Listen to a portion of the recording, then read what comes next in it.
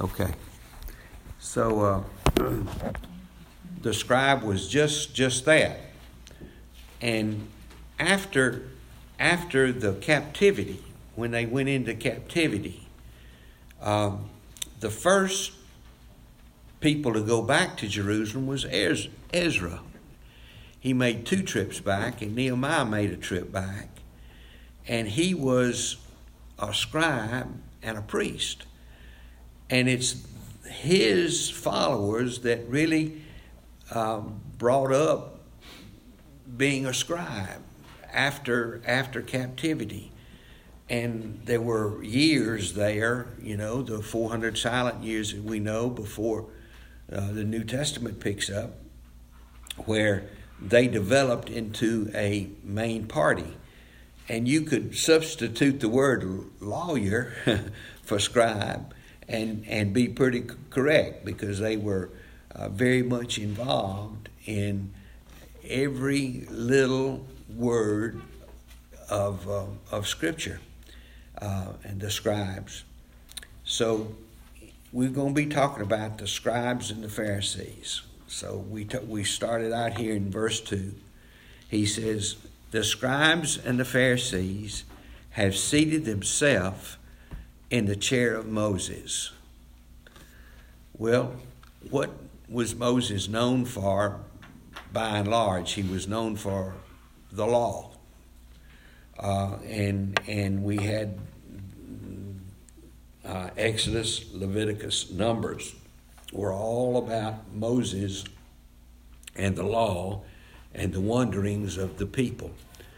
Pastor Bobby has taken us back time and time again to Deuteronomy.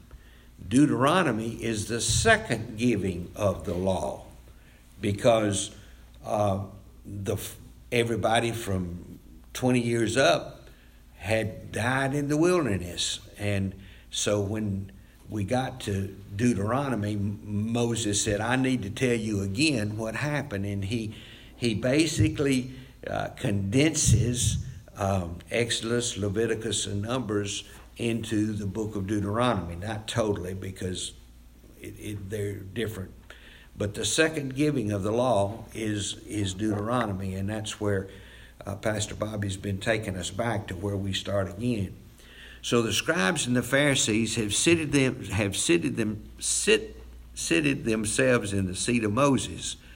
Therefore, do all that they tell you to do. Do and observe. But do not do according to their deeds. For they say things and do not do them. What kind of little phrase have we used, and we've kind of twisted it a little bit? There you go. And that's what Jesus is telling him. He said, do what they tell you. But don't look at what they do, because they do things, their deeds, for they say things that they do not do them. And then they go up, he expands on that. They tie up heavy burdens and lay them on men's shoulders, but they themselves are unwilling to move them with so much as a finger. But they do all these things to be noticed of men. They broaden that word, and lengthen the tassels of their garments. And back in Exodus and in Deuteronomy again, Moses told them, he said, bind the word in your heart and put them on your, let them always be around. So they cut little scrolls of Scripture, rolled them up, put them in a little leather tube that hung down from their hat, and they had the law right there all the time, and they were very, very prominent. In fact, Jesus said here, they made them bigger and bigger They broaden and lengthen the tassels of their garments. Verse 6, they love the places of honor at banquets and chief seats in the synagogue, respected greetings in the marketplaces, being called rabbi by men. Well, before we're too hard on the Pharisees, we kind of like places of honor and of distinction. We like people to know who we are and that, maybe a little bit, but I believe we use a word like, I don't want to be taken for granted, that kind of thing. So it gets worse, though, with these scribes and Pharisees. And he said, we like these things. Verse 7 again, he said they was respectful greetings in the marketplaces and being called rabbi by men. But verse 8, he says, but do not be called rabbi, for one is your teacher. If you have a New American Standard, that one is capitalized, which means deity. God is your teacher, and you are all brothers. Bill and Gloria Gaither, when they wrote the song, The Family of God, he said, we call each other brother and sister around here. Well, we don't really do that as much as we have done in the past, and you might have been in congregations that did that a whole lot more. But we look at each other as brothers and sisters in the Lord. And he said, you have a teacher, but that's God. Verse 9, do not call anyone on earth your father, for one is your Father. God is your Father. He who is in heaven. Do not be called leaders, for one is your leader, and that is Christ. But the greatest among you shall be your servant. And whoever exalts himself shall be humbled, and whoever humbles himself shall be exalted. I don't think any of us like people who are think that they're better than everybody else. It's kind of obnoxious. And Jesus kept continually saying, I didn't come to be Lord. He said, over you. He said, I came to be a servant. And we talked about a couple of weeks ago, he came to give his life a ransom for many. That was his that was his job to do when he came on earth. So this first part of the scripture, he's saying, the greatest among you shall be your servant. Whoever exalts himself shall be humbled, and whoever humbles himself shall be exalted. So Jesus starts off this first part of chapter 23, the scribes and Pharisees describing who they are and what they did or do and what they should have done. Now he's going off into, if your Bible is like mine, it says the 8 woes. And he's talking about who they are and what they do. Now, if you can, hold your finger in chapter 23 and go back to chapter 5. What is chapter 5? The Beatitudes. And we talked about that a little bit here. So, in verse 13, he says, woe to you, scribes and Pharisees, hypocrites, because you shut off the kingdom of heaven from people. For you do not enter yourselves, nor do you allow those who are entering to go in, because you shut off the kingdom of heaven from people. Okay, look what Jesus said when he was teaching us.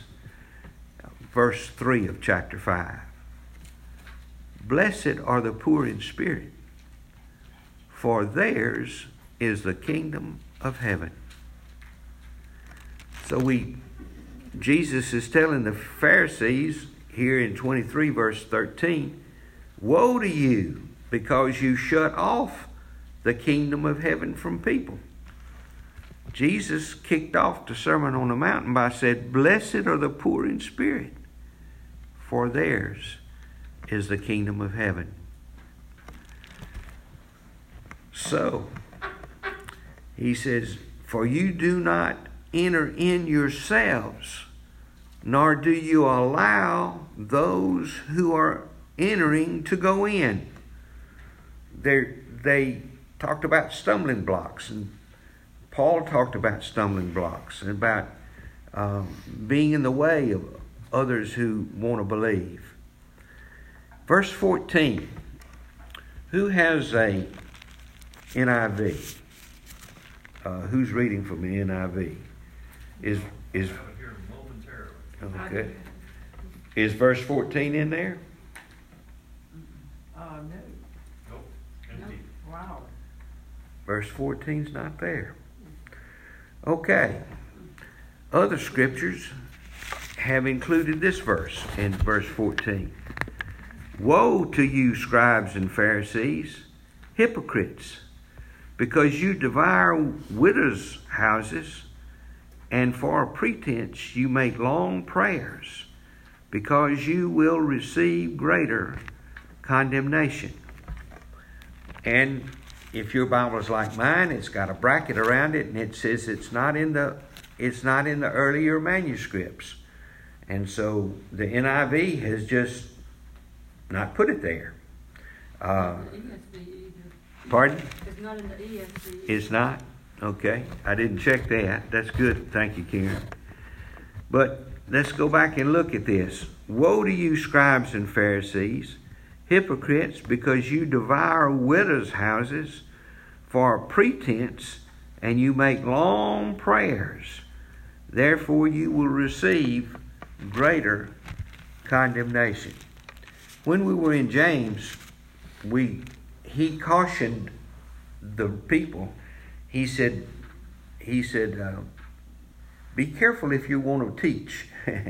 He said, because you teach, but you're responsible for what you teach. And we've said it in here many times. Art and I are very aware of what we say, and we're very careful, to not put ourselves in the thing. But this is what the Lord says, and we're very careful to be faithful to Scripture. So let's go back to Matthew 5 again, and let's look at verses 4 and 5. He said, blessed are those who mourn, for they shall be comforted. Blessed are the gentle, for they shall inherit the earth. Back to chapter 23 and verse 14. Woe to you, scribes and Pharisees, hypocrites, because you devour widows' houses, and for a pretense you make long prayers. Therefore you will receive a greater condemnation. Verse 15.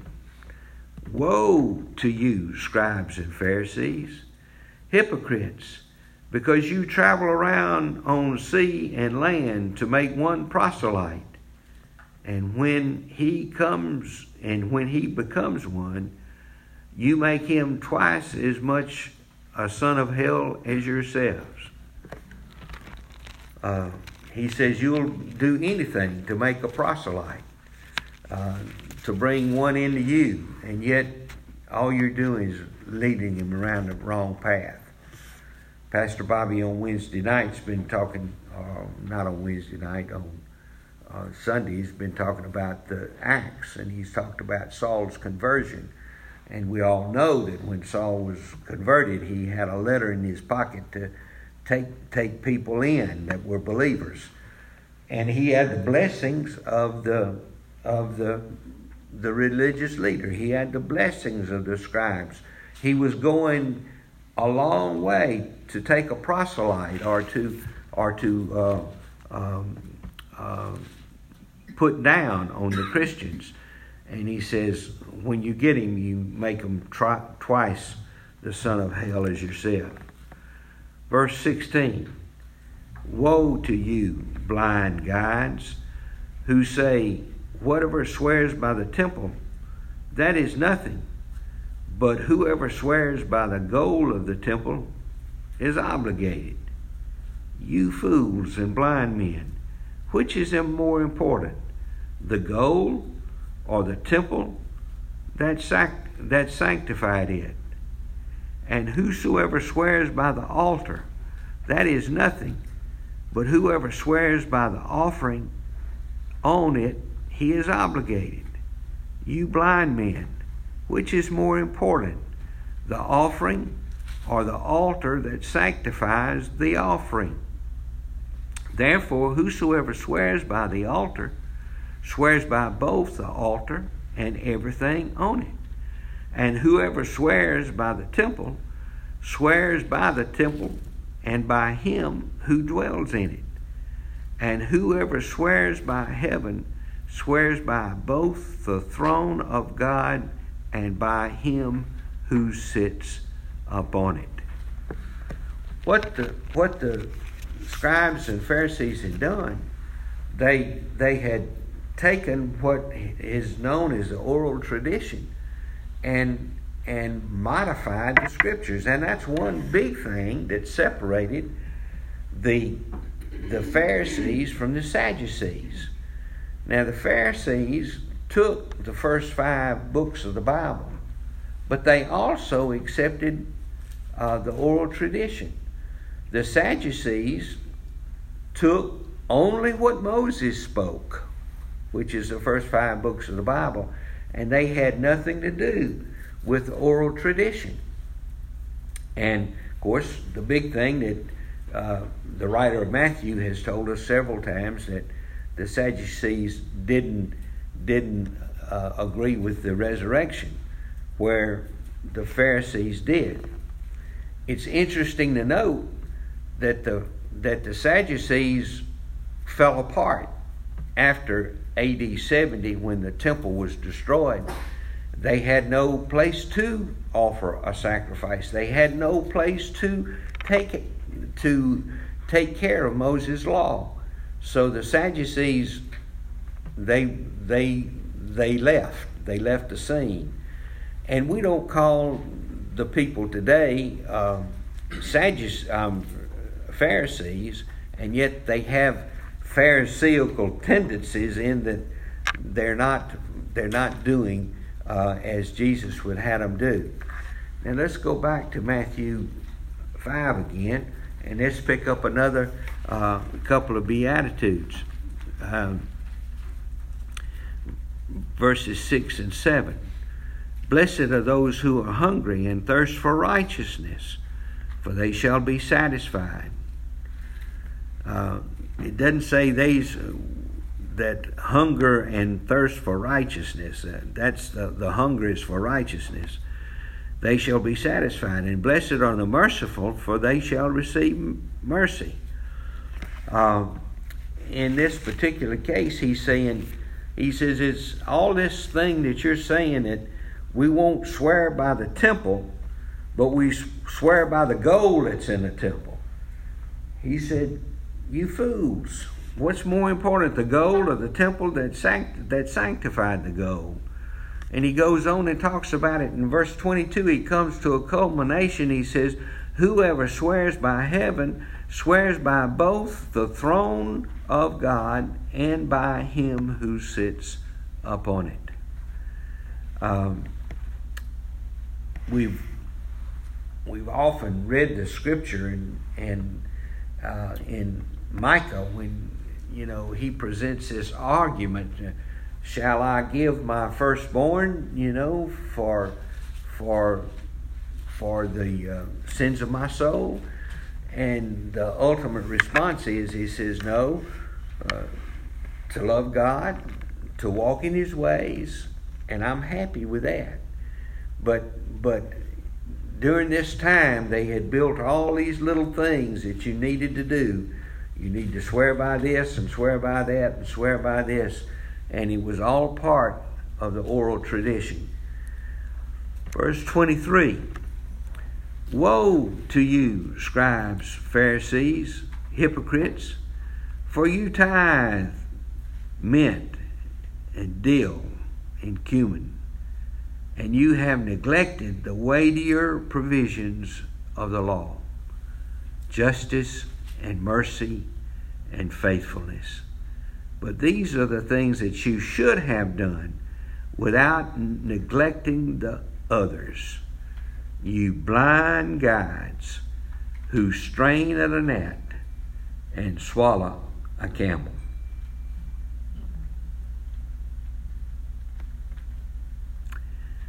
Well, they tithe the herb garden, and yet the weightier things, law, justice, mercy, faithfulness, or justice, mercy, and faithfulness, these things you should have done without neglecting the others. We appreciate the money that's given to the church, but if that's all you do, you've just done part of what the Lord asked you to do. He wants your faithfulness, and wants your faithfulness here. Mercy and justice. Verse 25. Woe to the scribes and Pharisees, hypocrites, for you clean the outside of the cup and of the dish, but inside they're full of robbery and self-indulgence. You blind Pharisee, first clean the inside of the cup and of the dish, so that the outside of it may become clean also. They had a big deal about washing pots and pans and this kind of thing to keep it clean. And yet, he keeps talking about here. He says it's not what's on the outside that matters, it's what's on the inside that matters. He said that in several ways. We've talked about that. That he wants us to be pure without. And Jesus himself said, "It's not what you eat and take in that defiles the body, but what comes out of the body." How we do that. Let's go back again to Matthew 5 and look at another beatitude.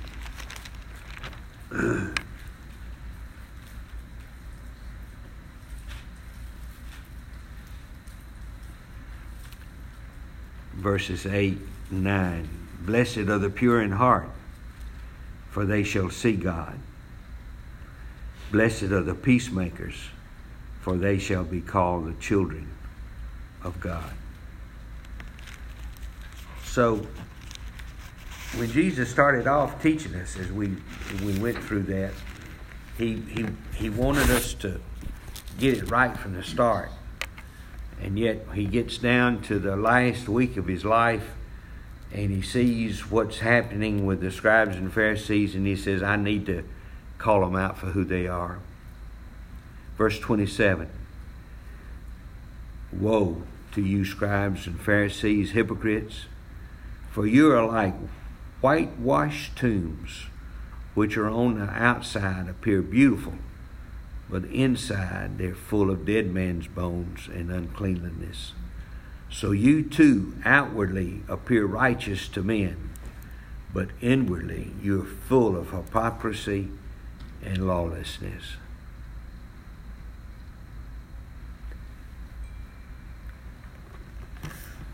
I can't improve on that.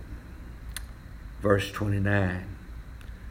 Woe to you, scribes and Pharisees, hypocrites, for you build the tombs of the prophets and adorn the monuments of the righteous, and said, if we had been living in the days of our fathers, we would not have been partners with them in shedding the blood of the prophets.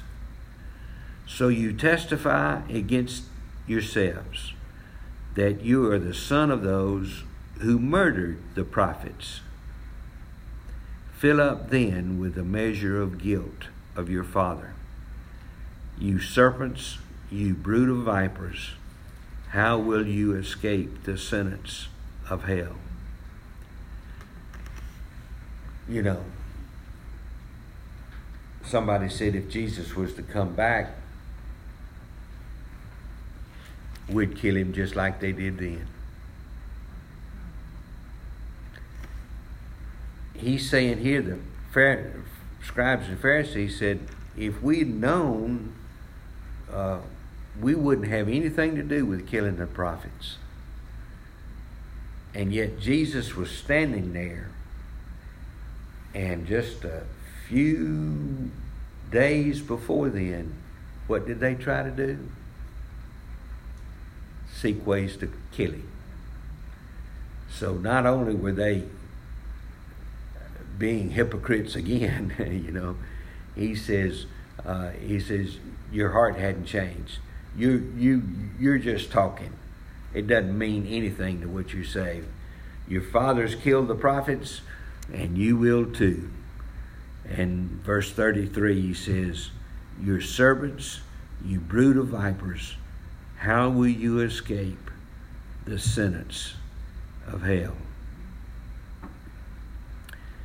Verse 34, therefore, behold, I am sending you prophets and wise men and scribes. Some of them you will kill and crucify, and some of them you will scourge in your synagogues and persecute from city to city. When we were in Acts, what did the Jews do to Paul? They followed him from city to city, persecuting him as he went. It was always the Jews that did it,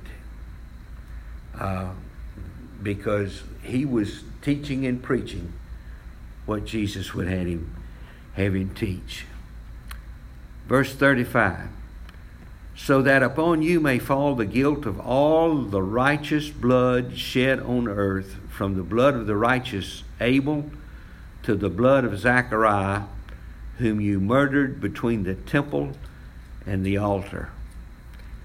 If you want to scribble a reference down, that's 2 Chronicles 24, 20, 22, where history tells them that's exactly what they did. They murdered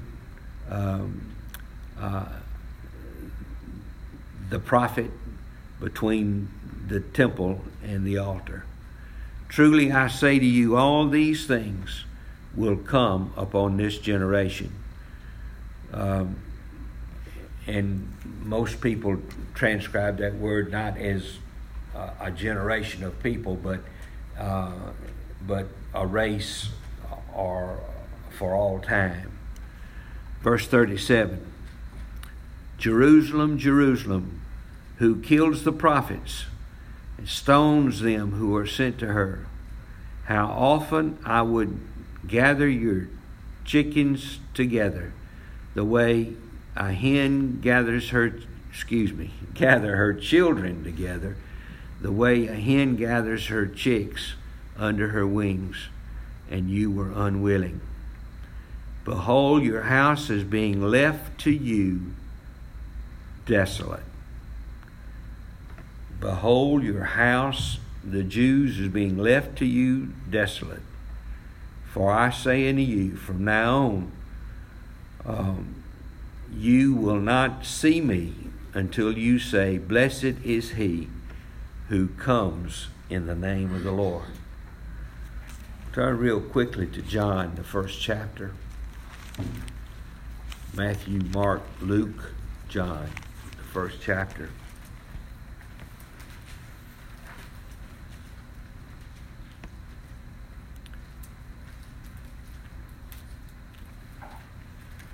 verse 10. He, capital H, Jesus, was in the world, and the world was made through him, and the world did not know him. He came to his own, and those who were his own did not receive him. But as many as received him, to them he gave the right to become children of God, even to those who believe in his name, who were born not of blood, nor of the will of flesh, nor the will of man, but of God. Verse 11, he came to his own, because everything that was created, it was by him. And he was a Jew. He came as a Jew, as of the tribe of I forgot, was it Joseph? Levi. Judah. Thank you, Jerry. And yet his own didn't receive him. And you remember at the crucifixion, Pilate wanted to let him go. And what did they say? Let his blood be on us and on our children's hands. So he came to his own, and the leadership of the Jewish people at the time didn't want anything to do with Jesus. And he's calling them out here in this chapter. Next week we're going to talk about the end times, and there's a lot in chapter 24 about end times. I don't know that we'll get very far, but we'll try. Any questions? What was the reference for Zechariah? 2 Chronicles 24, 20 through 22.